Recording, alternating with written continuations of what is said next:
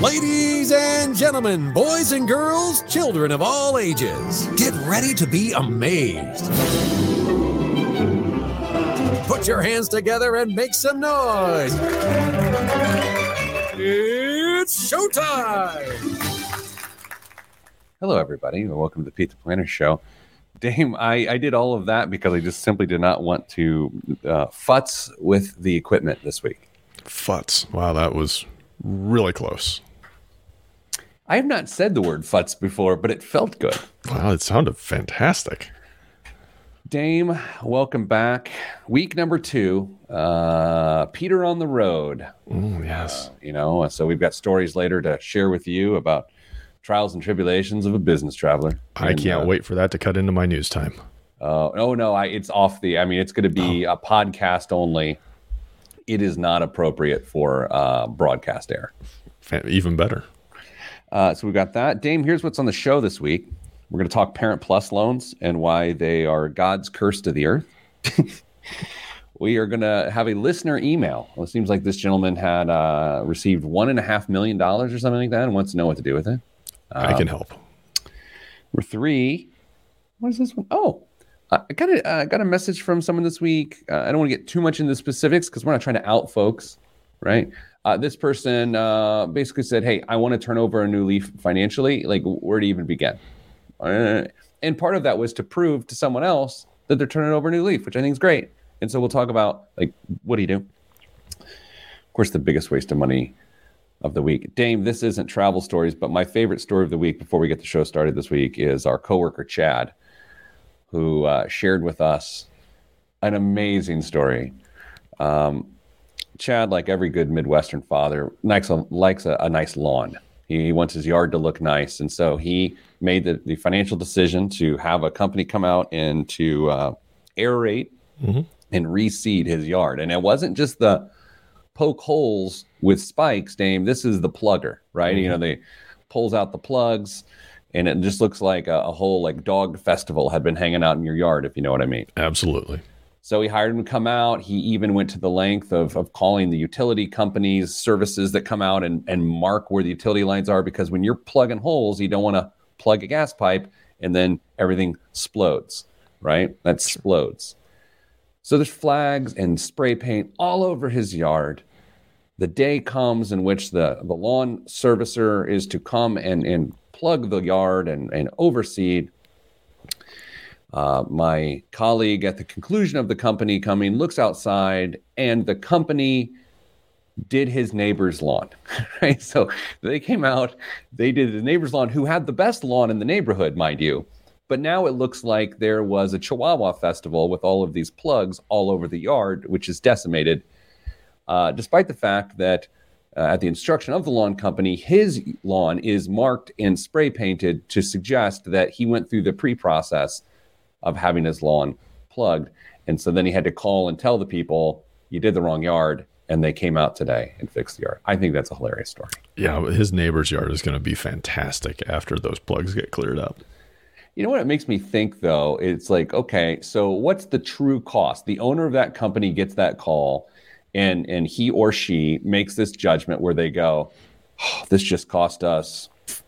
Now, it's interesting. It could have cost like $40. I mean, sure, there's labor costs and things like that. Who knows what they charge overall? Probably $300 or something like that. But anytime you make a mistake at a business and you're the business owner, you think about like someone sent out the wrong meal to the wrong table at a restaurant. Oh, what's the cost of that? Probably a few bucks. I always wonder, even here, if we happen to make a mistake every once in a while, like what's the true cost of that mistake? And I just think about that business owner going, oh man, that stinks. Yeah, I mean, if they handle it right, it's not going to be probably any cost at all, honestly. They may end up getting a little bit of extra business from it if they handle it right. So I don't know. I think that's a push on that one. Danza, Jameson, hello. Jameson, I was in Texas last week. I hope you felt it. You felt the fury of the Peter in Texas. All right, Dame, start the show. We're talking Parent Plus loans based on this NerdWallet survey that came out this week that you and I have been talking about. Yes. So let's start the show in 3, 2, 1. This week on the Pete the Planner Show, we answer your money questions. Here's how the show works. You email us, askpete@petetheplanner.com. That's askpete@petetheplanner.com. And we occasionally will answer your email on the radio. Dame, joining me this week, as always, is Damian Dunn, Vice President of Advice at Your Moneyline and Hey Money. Hello, Dame. Hello, Pete. Back on the road, week 2 of travel season. We may have some travel tales to tell during the radio show this week, or I may just do it between segments, and you'd have to catch those travel tales on the podcast. If you want to hear the show within the show or the show outside the show, download the Pete the Planner podcast wherever you get podcasts. Dame, this week we've got 3 things. We've got Parent Plus loans are the bane of existence. We've got how to turn over a new leaf financially. And we've got, I just got $1.5 million. What do I do with it? Those are the segments this week. And of course, biggest waste of money of the week and news. Dame, NerdWallet has a new survey for people who have Parent Plus loans. And I would say it's eye-opening, but maybe it's only eye-opening to people who had not had their eyes open to this previously. But you and I have long felt that Parent Plus loans are just generally a bad idea for both parents and students. Thoughts? There are typically some unintended consequences that come packaged in those nice Parent Plus loan deals. Anywhere from scrambling retirement plans to maybe a little bit of disharmony between parents and children as the payments start to build up and the responsibilities continue well into what could be normally prime time for preparing for retirement. But there's any number of issues that could make Parent Plus loans distasteful, we'll say. Yeah, here's the thing about Parent Plus loans. They're generally a byproduct of one thing. The student capping out the amount of student loans they can take out on their own behalf, and the parent going, okay, well, at this point, you're halfway through college. If you leave, this is a giant problem. Let me solve it by putting my future income on the line. And so let's explore that to begin here, Dave. Number one, it is a byproduct of not only that, but it is a byproduct of school choice in the beginning. Prior to a student capping out how much student loans they can take out, you should know that that's going to happen when you choose a particular school, yet parents often are just surprised that they keep getting these bills during the entire 4 years plus of a student's existence. So isn't it as simple to say you can prevent Parent Plus loans by ensuring you're not going to a school that maxes out your kids' student loans? Yeah, I'm not sure how parents are surprised at this. Maybe they think there's, maybe this is a situation where we see, young homeowners are falling into the same trap. We anticipate there's going to be maybe a bonus or a raise or a change in income, maybe a potential future scholarship that's going to bring the cost down of that education. And we think everything's going to be okay. We know it's going to be expensive, but there's going to be ways for us to mitigate that. And oftentimes there's not. And you're left with one solution: borrow some cash. Student loans for students on the surface make some sense. Just very plain and simple. You get an education which you're able to leverage to then pay back the cost of borrowing for the education, right? I mean, that's just very simple. Yeah. However, a loan that a parent takes on behalf of their student, it's someone else's education that the actual borrower can't leverage to repay the debt. And this is on top of the fact that, as we've talked about on this show in the past, I believe the toughest years of a person's financial life are 47 to 53. I believe that period of time for just about anyone, especially people who have children at traditional childbearing ages, 47 to 53 are a nightmare. You're closer to the end of your career than the beginning of your career. Your parents are aging both medically and financially. Your health is changing. Your kids are going through college, which can put a lot of out-of-pocket expenses on you. You're having a midlife crisis from a psychological standpoint. But Dame, if you throw Parent Plus loans on top of that, it is truly the salting of the wounds, because it takes that period of time, 47 to 53, and it extends it at least 10 years into your early 60s, where you've got this house you can't live in, and we call that a Parent Plus loan. Yeah, there are any number of reasons not to do this, but just the confluence of all the circumstances that you just outlined are reason enough not to do it. And if you haven't planned on your child's education, if you haven't done maybe as good a job as you wanted to saving ahead of time, it makes that college choice decision even more crucial, not only to your child's financial future, but certainly yours. You've got to make sure that you're not going to cut yourself off at the knees as you're preparing to move into that next stage of life and all of the responsibilities that are going to come with it. Yeah, it is worth noting here that Craig P. Anderson, student loan expert, who I would say former student loan expert, but he's still a student loan expert and principal at Clear Path Coaching and Consulting. You can learn more at clearpathcoaches.com. He notes in our Facebook live chat right now that originally Parent Plus loans were for middle-class families. It was a program created in the 70s, and it was supposed to help people who couldn't tap equity in their homes and things like that. However, what's happened in the last 20 years is that low-income families have used these loans to fill the gaps from a funding perspective, which on the surface, Dame, sounds beautiful. It sounds like upward mobility.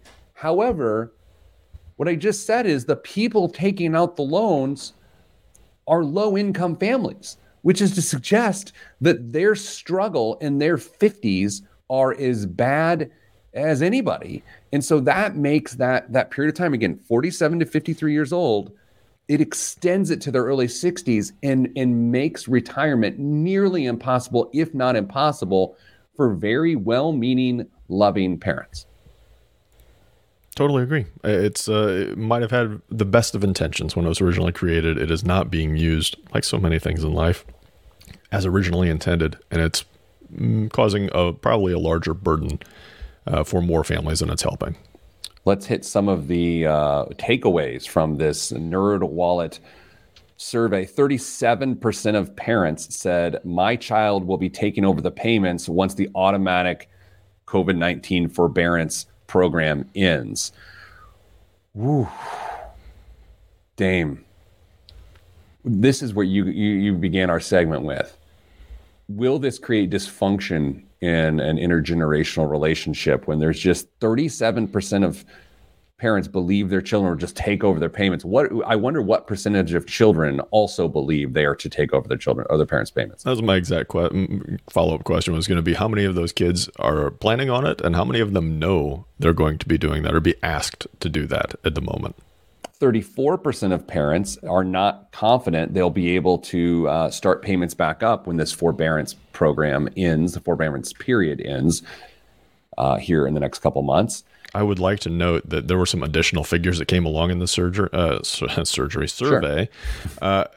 I believe there are the percentage of parents who are unsure they'll be able to make the payments are higher than the students. The former students who will be able to make the payments. Which I think illustrates the point, right? I mean, because the parents have already have this entire life built on expenses. I thought this one is the most interesting, and it is the most telling to me, but maybe it's just the most telling to my narrative. And I just I realized that's the second day in a row I've used the word narrative in that regard, which I usually don't get into narratives. Anyway, if I could do it over again, 30% of parents said they would ask their child to rethink their education plans so they would not need to take out a Parent Plus loan. 30%. I don't want to say people are wrong or kick them when they're down, but with the last 20 seconds of this segment here on the Radio Dame, I just have to say that number should be close to 100%. Yeah, I think that's way too low. If you have to take on Parent Plus loans, you should know that before your kid enrolls in that school. And if it's going to be the case, choose a different school. It matters a lot. Coming up after the break, Dame, how to turn over a new leaf financially. All that's on the Pete the Planner Show. I'm Pete the Planner.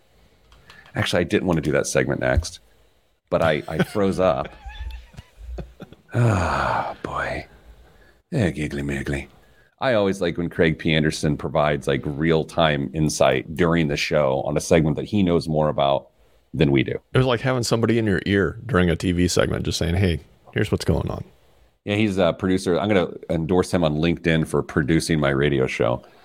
Clearpathcoaches.com. I get Craig's emails every Tuesday.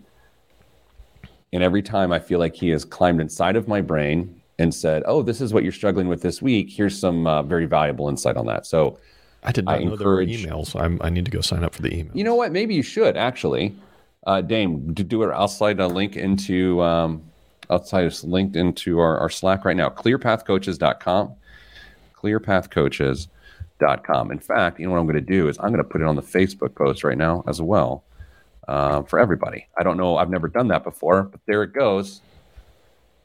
Hit my man up. All right. Dame, you want a travel story? Yes. The story I'm about to tell you seems as though it's from a sitcom. It seems as though it's from a stand-up act. It seems as though it's not true. But the story I'm about to tell you is incredibly true, incredibly unfortunate, and arguably funny.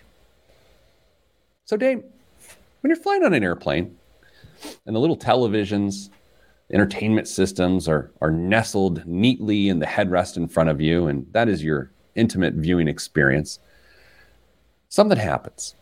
If the pilot comes on and talks, or the flight attendant comes on and talks, the movie, the show you're watching, on-demand programming simply pauses. It just pauses. That's what it does.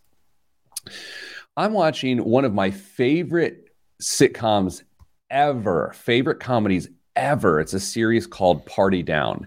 It is the funniest show ever. Party Down. It's about a group of caterers who are actors catering on the side out in California and LA. It is unbelievably funny. Adam Scott, I believe is his name. I think he ended up being on Parks and Rec, is in it. Jane Lynch is in it. It's just really funny. Anyway, I hadn't seen the show in like 5 years or so. So I'm watching an episode I'm familiar with. It's about this dating mixer for seniors, right? And so like there's this, these people come together, and it's like a speed dating thing for seniors. And there's like this expert on how to date when you're a senior, someone in your 60s, 70s, 80s, whatever. And they're catering this event. So I'm watching it. It's great. It gets to the part that I had forgotten about, in which the dating coach for seniors livens up the party by bringing in adult entertainers. So here's the thing. In this segment, I'm thinking, I'm on an airplane. I start to remember what's going to happen. They're going to edit this part out. They're going to blur over a particular area, right? Something that doesn't necessarily bother you in the privacy of your own home when you're watching it with your significant other and your kids are asleep and maybe you've had a pour of bourbon or 6. But when the pilot comes on to tell you about inclement weather on the horizon, and the first shot is of an actress who has removed the top part of her clothing, and it is in full display of the entire plane because you're pretty far up, and it's there for 45 seconds, and you're trying to cover it, but then as you're covering the screen, you're actually grabbing the woman where it is inappropriate. And then you catch out of the corner of your eye an elderly woman who's sitting next to you that is just staring at you with shame and disgust. And previously in the flight, I'd done something I never, ever do before. Talk to her. I talked to her. What do you do, sir? Well, I do a financial company. What's it called? It's called Your Moneyline. Oh, that's neat. Do you do anything else? I actually have a radio show, and I write a column for USA Today. Oh, what's it called? Pete the Planner. Pete the Planner. You know what? My grandson is interested in finance. I'm going to text him that right now. This is pre-flight. She texts him, I'm sitting next to Pete the Planner. He says he has a website. She's texting her grandson. And I'm thinking, you know what? I never talk to people on flights, but I feel like I helped this woman, grandson. Needless to say, Dame, an hour later, this woman's shaking her head in disgust at Pete the Planner watching nudie films on a flight. How about that? I think from now on, anytime somebody asks, you're Bill Ramsey, Dave's brother. Funny you bring that up. I have another travel story that I will share at the next break. Dame, here we go. Reset your clock in 3, 2, 1. Back on the Pete the Planner show. If you missed the last segment, That means you were late to the show. 2 demerits. All right, Dame, I received an email, something like that, from a person who said, you know what?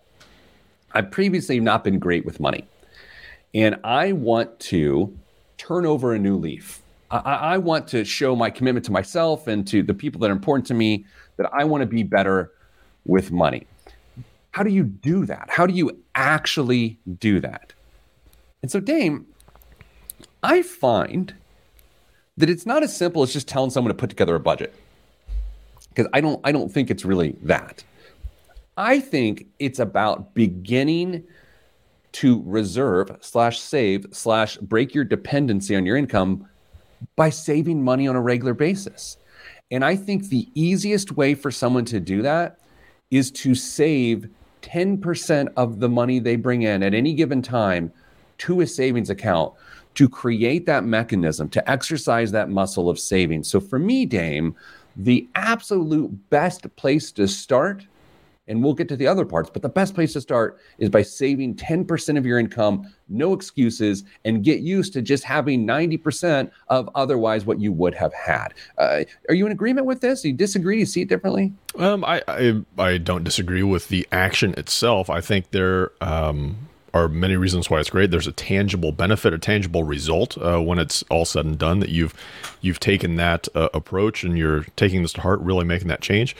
The 10% might feel like a lot of money up front to somebody who's had problems in the past. Maybe an approach, and I can't think if there's an official name for the plan or the program, but where you do $1 the first day and $2 the next day, that we've advocated for.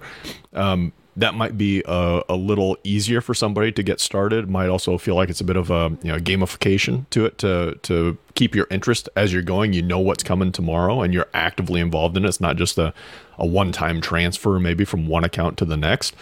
And if you can show that consistency as well, I think it goes a long way to building some credence to what you're doing, and being able to say, hey, look, I'm taking some real deep thought into this, and taking myself a little bit more seriously, and man, things are going well so far. I had a buddy, I think I've told you this story a long time ago. I had a buddy from high school. We played basketball together. He ended up being a barber in Central Indiana. And right out of school, I think he went to college. Look, I don't remember that part. Anyway, he was cutting hair. And his dad told him to every day set aside $10 every day, $10 cash.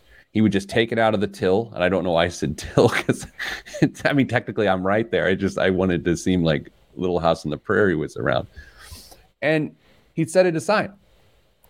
And I went and got a haircut from him probably 10 years ago, back when I had hair. And so he'd been doing this for a very long time. I guess it would have been 15 years at least he'd been doing this. And he had literally saved $10 a day for 15 years, and he had it in cash. I'm doing the math right now, actually, because I remember at the time just being shocked. And he would also, by the way, on Fridays, he would set aside $30 to account for the weekends. So he literally, for 15 years, saved $10 a day. He had like $55,000 in cash, and which is remarkable. And it's just because you peel it off and you get used to it. Now, I think the other element for someone trying to turn over a new leaf is this. What people struggle with as their life is going on is they struggle with recognizing their shifting of priorities. Dame, do you remember when you and Mrs. Planner North had actually, she wouldn't be my wife. She'd be Mrs. Dunn. You'd have some explaining to do. Sorry, Cassie. True Mrs. Planner's like, take him. I don't care. Anyway, do you remember when you all first had children and you're coming off some of your kidless life, and then you've got the kids and your expenses start to shift, and there's that period of, let's just call it confusion, where you're just like, we actually don't spend money on these things anymore. We spend money on these things. But depending on what those old things are, those expenses can continue on. And then your cash flows short because you haven't recognized that your priorities and your spending have shifted, yet you keep putting money in those areas. Does that resonate? Does that make sense? Yeah, sure. I think most people go through that circumstance, and sometimes that even goes from being maybe a 2-income household down to a 1-income household as well. So there's all sorts of variables that could happen in that scenario. Yeah, I think it's just the more you spend, especially when kids, the more you spend on entertainment, the more discretionary spending you have pre-kids, the harder it is to then shift your priorities to the expenses associated with the kids, especially if they get into activities and things like that. And if you don't recognize that, then you're getting into this scenario in which you're consistently spending more than you make. And I think that people who struggle and who need to turn over a new leaf, they don't examine how their life and their habits have changed, and not in a negatively critical way, but in a way that is detailed enough to recognize that they care about different things than they used to, yet sometimes their money doesn't know it yet. And so I think that is step number 2. Step number 1 is save 10% of whatever comes in and just put it into a savings account. Step 2 is to critically look at your expenses and say, does this actually matter to me for what I care about today? Which then gets us to step number 3, Dane, which everyone thinks is step number 1. That's where a budget actually comes in. I mean, you start to look, and the best way to budget, in my opinion, and we're actually going to talk about this in detail next week on the show, talk about pre-planning, is to take a look at how you spend money regularly now. It's sort of taking a look at your expenses. I like printing off a bank statement than using an Excel spreadsheet. Dame, do you have a method that you and your team prefer to lead people to? We are method agnostic. We will let anybody try and figure out what method works best for them and encourage them and support them through that. But there's got to be a method. There does have to be a method. That's the unique thing about budgeting and budgeting apps and budgeting processes, is that just try something. I don't really care whether there's one called like Lunch Money or something like that. There's YNAB. There's all these sorts of things. We don't particularly care. We just want the one that matches up with you. I like to think of it like fitness. Maybe you did P90X for a day and you're like, this killed me and I hate it and I hate exercise and I do not want your shake, right? Try something else. You're going to find something that you like. Do you end up loving jazzercise or Zumba? I don't know. Maybe you do. And if you do, that's great. But that's why these ideas that everyone has to do the same method is ridiculous. And that's the same for people who try to change up their diet. It's the same concept. You have to find something that matches you. Dame, the other unique property in all of this is, what are the chances, I'll let you answer this, what are the chances that you and your significant other benefit from the exact same type of budget? Very small. Unless somebody is the ringleader on this on a monthly basis and you can communicate what's going on, then maybe that person just kind of gets to ride shotgun in that process. And that's okay as long as they're still actively involved in the meetings and all that good stuff. But what makes sense to me and how it's represented and how I can see it probably isn't going to make sense to the second person in the relationship. So there may be a little give and take on that side of the equation. If you've ever sat down with your elementary school student and helped them with their math homework, then your significant other comes over and then does their attempt to help with the math homework, you see how different your brains were socialized to think about numbers. Like sometimes Mrs. Planner will be helping Tito and she'll help him get to a solution one way, and then I'll come over and I'll do it a different way, and she'll like, well, why do you do it that way? And it's like, well, for me, it's blah, blah, blah, blah, blah, blah, blah. She's like, oh, I never thought about it that way because I do it blah, blah, blah, blah, blah, blah, blah. That manifests itself in how you deal with money every single day. Coming up after the break, Dame, we have got an email from someone who's receiving $1.5 million after taxes. What should they do with it? I'll give you my email address next. I'm Pete the Planner. Mrs. Advice and I are playing this scenario out with middle school math right now. Yeah. I'm at this point with math that I don't know how I know the answer to certain things, but I do. And then, so that's frustrating to everyone involved. I'll be like, Ollie, it's this. And she's like, why is it this? I'm like, because it is, dummy. It's like really good teacher. Yeah. Just write that on your paper, Ollie. Write the answer and say, just because it is, dummy. Dame, have you ever been a coach in a youth sporting event in which the other coach gets in trouble by the official, gets thrown out, gets a yellow card? Have you ever been in that scenario? I've been an umpire and thrown a fan out. Oh, yeah. Well, that I believe. Yeah. I was at a game. I'm an assistant coach of a 12-year-old girls soccer team this week. And the coach on the other team got a yellow card, which is sort of unusual. It's not that big a deal, but it's sort of a big deal. It's like getting a technical foul in basketball, right? Gets a yellow card. And so my head coach and I are standing there, and if we're being honest, he shouldn't have gotten one. And so it was like this awkward moment, but this like really nice moment amongst coaches on the other side, just been like, yeah, hey man, that sucked. You definitely should not have gotten that.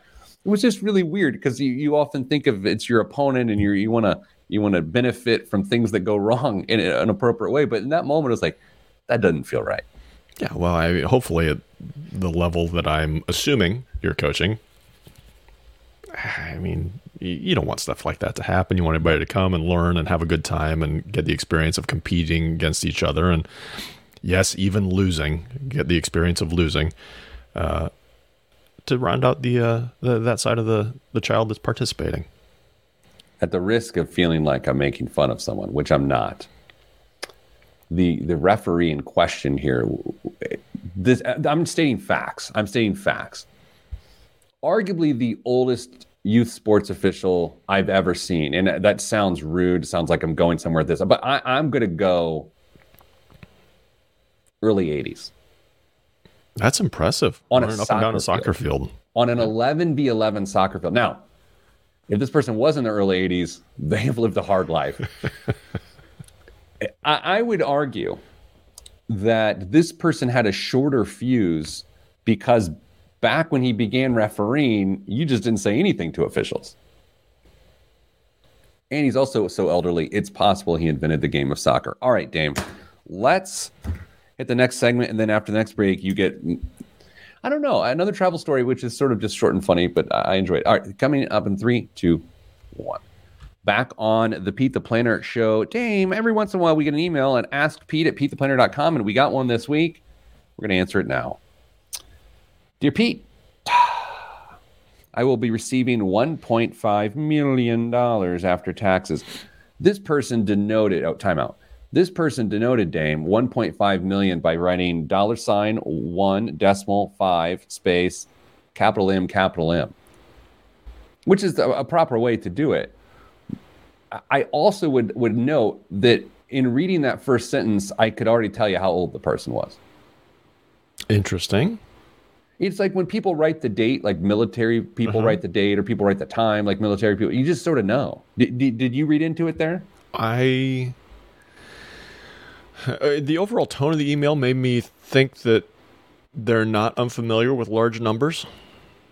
Oh, well, let's see how that goes. I will be receiving 1.5 mm after tax in the near future, and I'm trying to decide whether I should add all of this to my investment portfolio, 90% stocks, 10% bonds. The alternative would be to invest about a third of it and pay off the mortgage of my primary residence with the rest. I owe about $960,000 on my 30-year fixed at a rate of 3.75%. I'm in the highest tax bracket. I've not do not have debt except my mortgage. My mortgage gives me about $32,000 per year in tax deduction. Most of the articles I've read recommend investing the full amount if one is in this situation. What do you think? All right. So do you feel like you have enough facts there? I have facts to make snap judgment decisions. Of course, we've always got enough facts to do that. Sure. We are stock full of uninformed opinions, and they're usually from this desk. Your team usually knows what they're doing. I've never been a fan of carrying a mortgage for a tax deduction. I don't know about you, Pete, but when somebody says, you can't get rid of your mortgage because you got to keep that tax deduction, well, first of all, that's changed a lot for most people, not this individual, because they've got enough in deductions to qualify to take itemized deductions. for most people, you're going to fall smack dab in the middle of standard deduction time period. So if you hear somebody say, don't get rid of your mortgage because you get that valuable tax deduction, probably not the case anymore. Even for somebody who's a high net worth individual like this, I still struggle. Yes, there's a bigger benefit because they're in a different tax bracket, but I still struggle with the idea of keeping debt for a tax benefit when you could just pay the thing off, keep the cash, do whatever the heck you want with it, and pay a fraction of that cash back in taxes and whatever. All right. So I maybe agree with you because I don't know what your ultimate piece of advice is here. However, here's where I am. 100% agree with the keep a debt for the tax deduction. I think that's ridiculous. It's just it's silly math.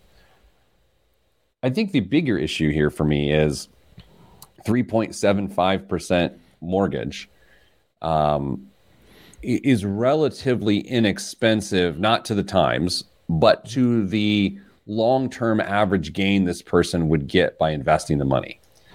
And if this person has such significant income, which they do because they're in the highest tax bracket, then leverage that significant income to get a better rate of return than you'd have to pay on that mortgage, which is to say, leave the mortgage in place and let it ride, Jimmy.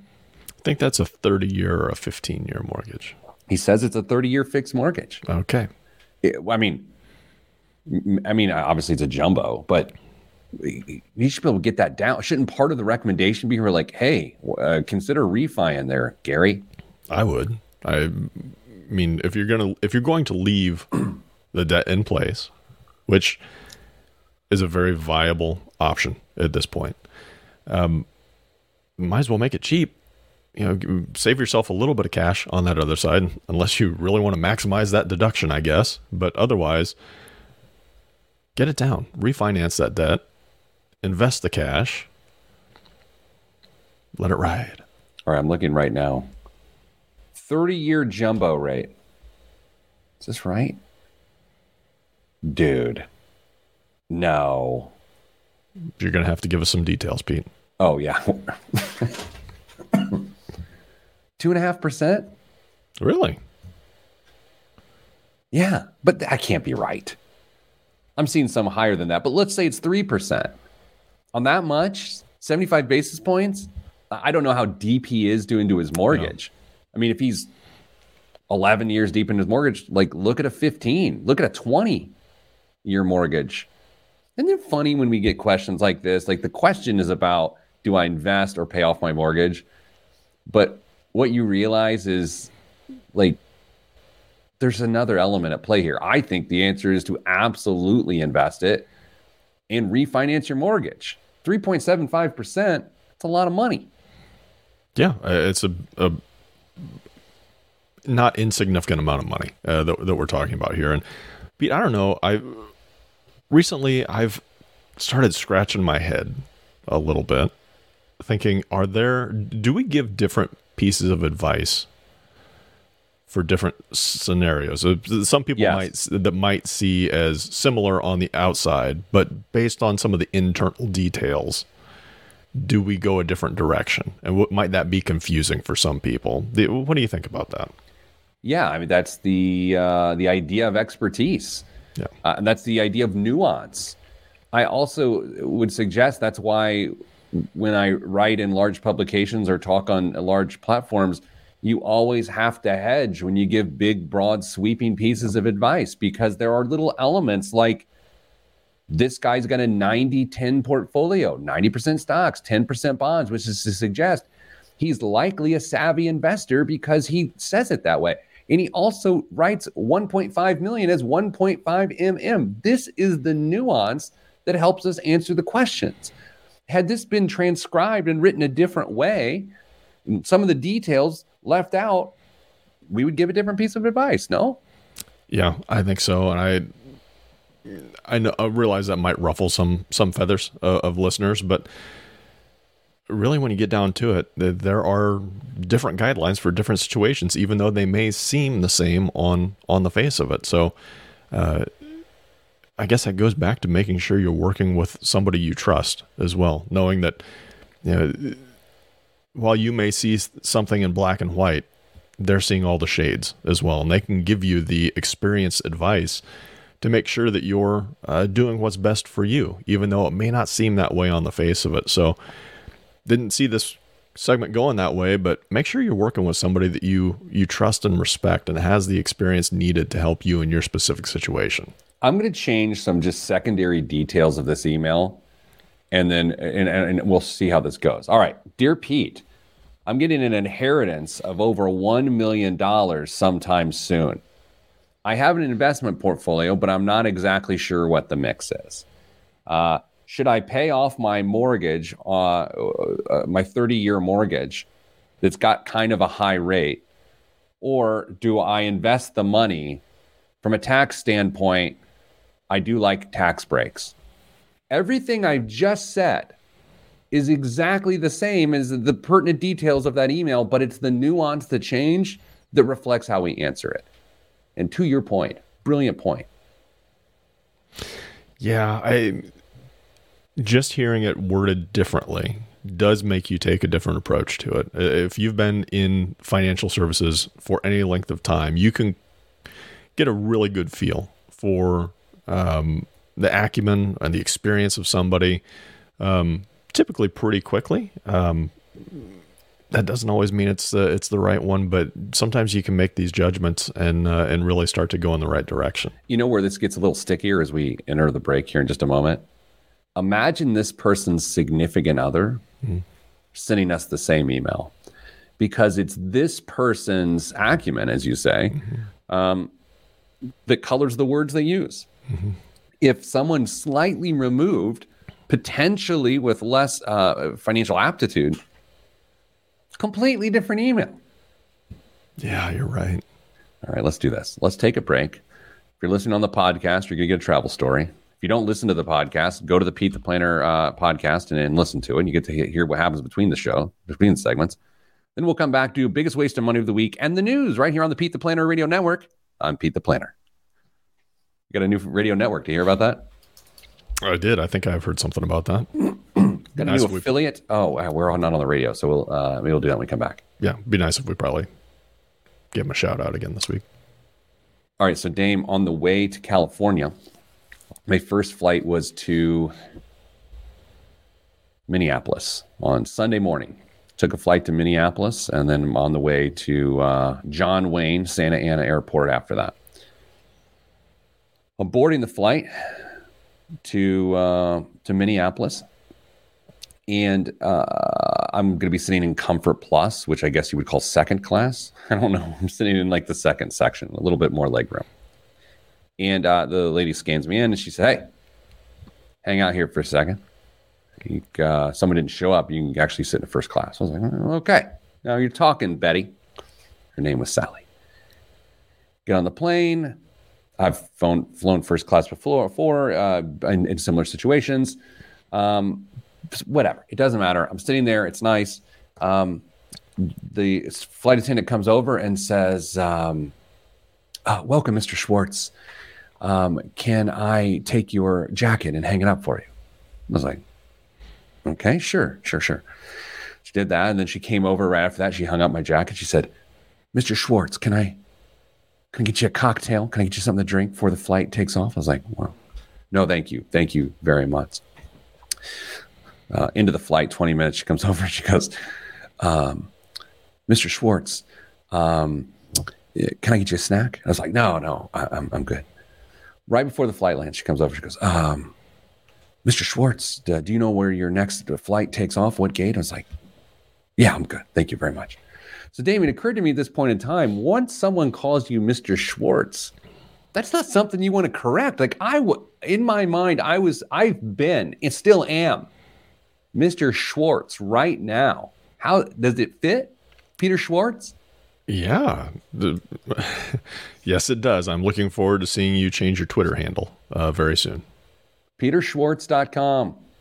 Yeah.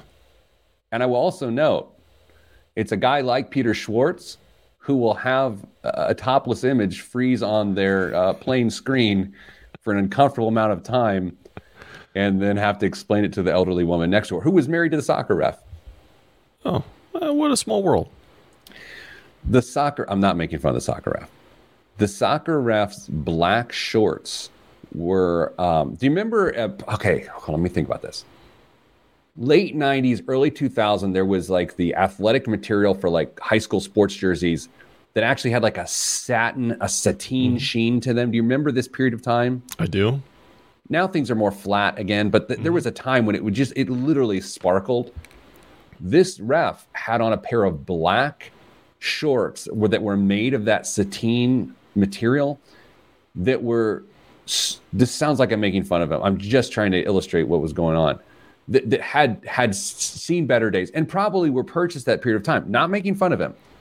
So they had browned. Like they were literally like brown, like a lovely chocolatey brown. Like if you had a dessert in front of you of that color, you will partake. And so it really added to the vibe of giving someone a yellow card. It was amazing. Lots of hours in the sun to make it go from, and washes to go from black to brown. But, and I also have to make another note about the ref when he came over to me, because I was setting up the field. I'm an assistant to the coach. He came over. He's walking like at me. I'm looking in the sun over his head, and it's just blinding, clearly enough to brown his shorts, so to speak. And he comes up, and he's like, "Did you line the field?" Like that. It's sort of, "Did you line the field?" Because I was the one lining the field, and he began to complain about how it was done poorly, which it was, because it was my first time. And he said, "Did you line the field?" And he's still probably 15 yards away from me, but he's backlit with the sun, and I'm looking down. I see a ref coming. I hear the voice. I see the short haircut, and I go, "Yes, ma'am." Oh. And like, here's the dumb thing about being a relatively polite Midwesterner. I unnecessarily insulted this person just by doing what my father told me to do, which is to respect people and say sir or ma'am. And then I did something dumb because of the sun blinding me. You know what I mean? Can we start a collection to support you getting kicked out of a game this year? I can't believe I didn't get the yellow card. I will never get kicked out of a game. I don't yell like that. You could just make quiet, backhanded remarks like "ma'am" to people. I like to imagine that ref is sitting around his family room, listening to his large radio, listen to the stories, and maybe he heard the story right now. It's giant console radios where you have to slide the top open. Next up is Little Orphan Annie. On AM, they got the call sign for the new affiliate in the last segment. I will note that when he went to the sideline at halftime to have a drink, he drank Ovaltine. No, he didn't. No, he didn't. I thought you were going to go with Metamucil or something like that. I have got I've got things to do. Oh, I've got that thing at 11. Okay, we got to go. Now I cannot joke anymore. Oh, I need a biggest waste of money of the week. Oh, this is going off the rails. Oh, what's going to happen next? Woof boom. Radio. He's at TV. Oh, I got it. Okay, if my daughter listens. Okay, in 3, 2, 1. This week's biggest waste of money of the week right here on the Pete the Planner Show is... Dame, I don't know if your daughter's at the age yet where she comes to you with deals. You know? She comes to you like, "Hey, I got an idea. Let me present a deal to you." Does that happen yet? No, that has not. I could see Thomas doing that. Totally. LJ, I'm not sure. Yeah. Okay. So my daughter comes to me when I got home the other night, and she said, "Dad, before you say no," and I'm like, okay, first of all, I am going to say no to whatever you say, but I want to listen and see where this goes, because she's in this deal-making thing right now. She goes, "The new iPhone 13 came out, and I think I should trade in my phone and then trade it for the iPhone 13, because the iPhone 13 is new and it's lower price than what my phone was." And I was like, okay, I'm listening. But, of course, I know how this all works. But I'm like, okay, here's what I'd like you to do, Ollie. Do some research around it. Bring me the economics of it, and we'll go from there. She said, okay. She goes, "So that's not a no?" I said, "It can't be a no until I have the economics." She's like, okay. Last night, before soccer practice, comes up to me and says, "Dad, here's the deal." Her phone, which is I don't know what it is, a 12, a 10, no one knows. She goes, "The retail price," and you're going to work with me here, $1,000. And everyone's like, oh, you bought your daughter $1,000 phone? It's like, well, you know how it works. It's not exactly. And she was like, okay, my phone was $1,000. And if I trade it in, they'll give me $200 on trade-in. And the new phone is $700. So it would only cost you $500 to do this. And she goes, think about that. She's like getting into like, think about that. It's $1,000 phone. And this one's cheaper because it's only $500. I said, Ollie, thank you for doing that research. Let's talk through some things here. So you had two ways to come at me here to discuss this. Number one, you could go with the features of the phone are so amazing that they provide value to us. The second thing you could do is bring a really good economic argument to the table that make it a good decision. I said, honey, unfortunately, what you did is brought bad economics to the story with no value because we will end up with one phone and have outlaid $1,500 in the process. She's like, so that's a no? I was like, it is a no. And she said, I thought you weren't going to say no. So Dame, that is the biggest waste of money of the week, is upgrading your $1,000 phone for a $700 phone and ending up with one phone and paying $1,500. I'm sure Tim Apple is thrilled with this segment. What's in the news this week, Dame? Taco Bell is testing a tasty monthly subscription service. In about 20 participating restaurants across Tucson, Arizona, customers can pay between $5 to $10 a month for taco lovers passes. Each gives subscribers one taco a day for 30 days. The app-based program is currently active until November 24th. I'm sure you're asking what tacos are involved. I can tell you that. Soft tacos, spicy potato soft taco, crunchy tacos, Doritos tacos. Some of the famous ones. Taco Bell likely hopes the trial turns casual customers into regular customers and increase enrollment in its year-old loyalty program. Yum Brands, which owns the taco chain, said its recent earnings call that it's aiming to grow its digital sales this year with more exclusives such as this one. This is the key, Pete. App users enrolled in its loyalty program spend 35% more compared to prior to joining. Ooh. Yeah. Dame, what was your college Taco Bell order? Probably 3 soft taco supreme. Probably. It was pretty plain Jane. It was a Mexi Melt. Yeah. Mexican pizza. Mm-hmm. And then I would always get the cinnamon twists, the cinnamon crisps, or whatever they're called. Yeah. Here's the thing with those. You'd convinced yourself that it was a dessert. And you were like, oh, this is amazing. It's basically like a sweet. But you never really liked them as much as you thought you'd like those little desserts. Yeah, I totally agree. What else is in the news?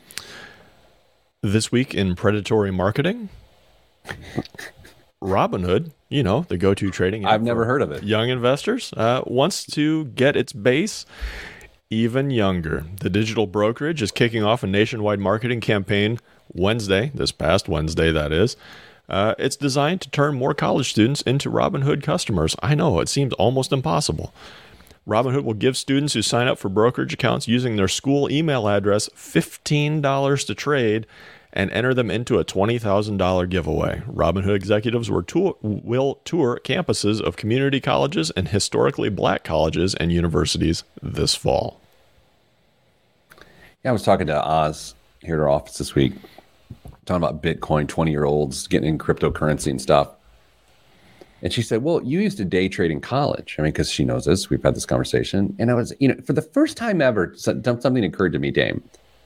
I am hypercritical of people who invest in Bitcoin, and not just Bitcoin, but cryptocurrencies, because I feel like they don't understand the risks. Do you think I really understood the risks of day trading in college? No. So all that's change is my risk tolerance, my understanding of risk, and wisdom. So I'm going to quit blasting people in their 20s who invest in cryptocurrency, because I essentially did the equivalent of it at the time. That's fair.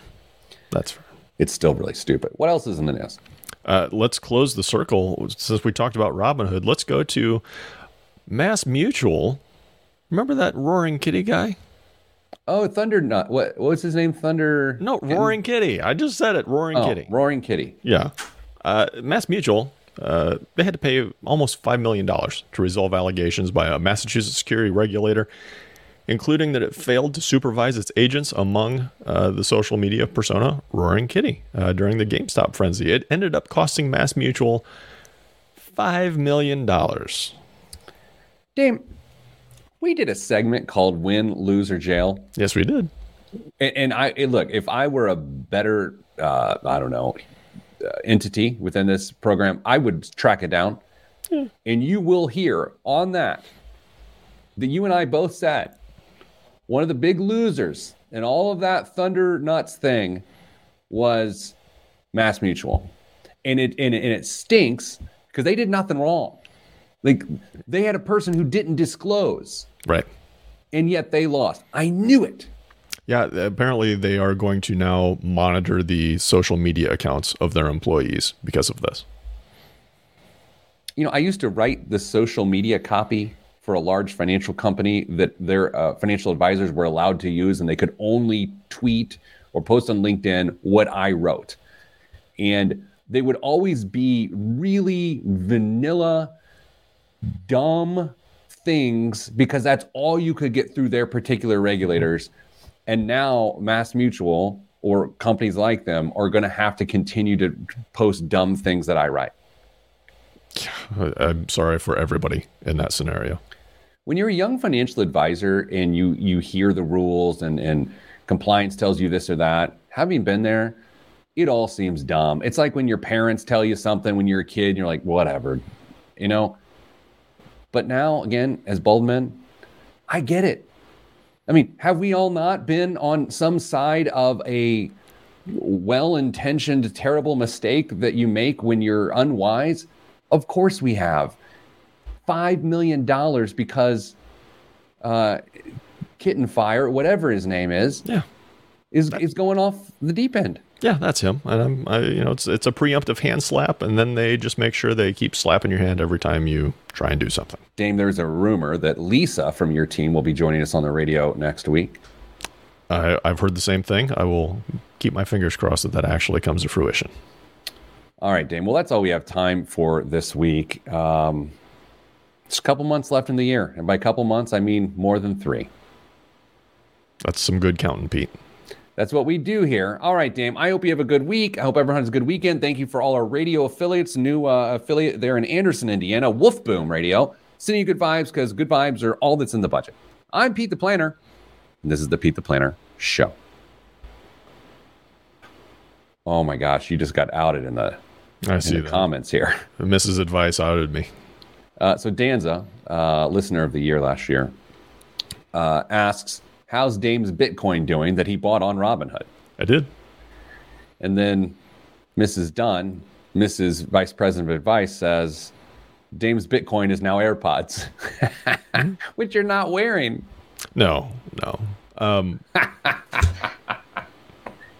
No, they're inside. Why are they inside? They're for special occasions. No, my Bitcoin did well, and so I decided I was going to take my profits and run. You did well. I don't need to share numbers. Dame, I bought noise-canceling headphones a long time ago when I used to travel, when I didn't wear glasses and didn't have to wear a mask. Mm-hmm. Now, when you've got an elderly fat head like I have, you have glasses, and you have a mask, the cup that goes over your ears just drives all of that into the side of your head and makes for a very uncomfortable experience. Did you know that the AirPod Pros are noise-canceling as well? I do, but you can't plug them into the movies that you watch in the back of airplane seats. Yeah, sound is important for the kind of movies that you watch. That's a good point. Dame, I got to go. Okay. I feel like there was something else I wanted to tell people this week. Can you remember what it is? Thank you. Thank you for bearing with us. No, it's a story, but I don't remember what it was. No. I will say this. this conference I was at in California this week. It was at a very, very, very, very, very nice resort. And it always cracks me up. The nicer the resort, the more difficult it is to get water out of the faucet of the public restrooms at that resort because it's got one of the automated sensors where you have to put your hands under. And so you're literally like, well, someone will hand you a towel at any other place in this resort. Like they will like brush things off your face. It's truly incredibly hospitable. Except if you go to the public bathroom, you just try to get a little bit of water in your hands to wash them. And then it's just like, nope. So then you go to the next sink because you're trying to activate it. And it's like, nope. And then you get a little bit of soap on and then it goes and splits and you can't get it to go again. It's like, how is that possible that the nicest resort possibly in the United States won't give you water to wash the soap off your hands? I don't know. I just got a message. I'm sorry. Lisa says she has a call booked at 10 a.m. next week at this point. So we're canceling the show. I know. All right. That's all I have, everybody. I got to work. Dame, good day to you. Good day to everyone. Stay getting money.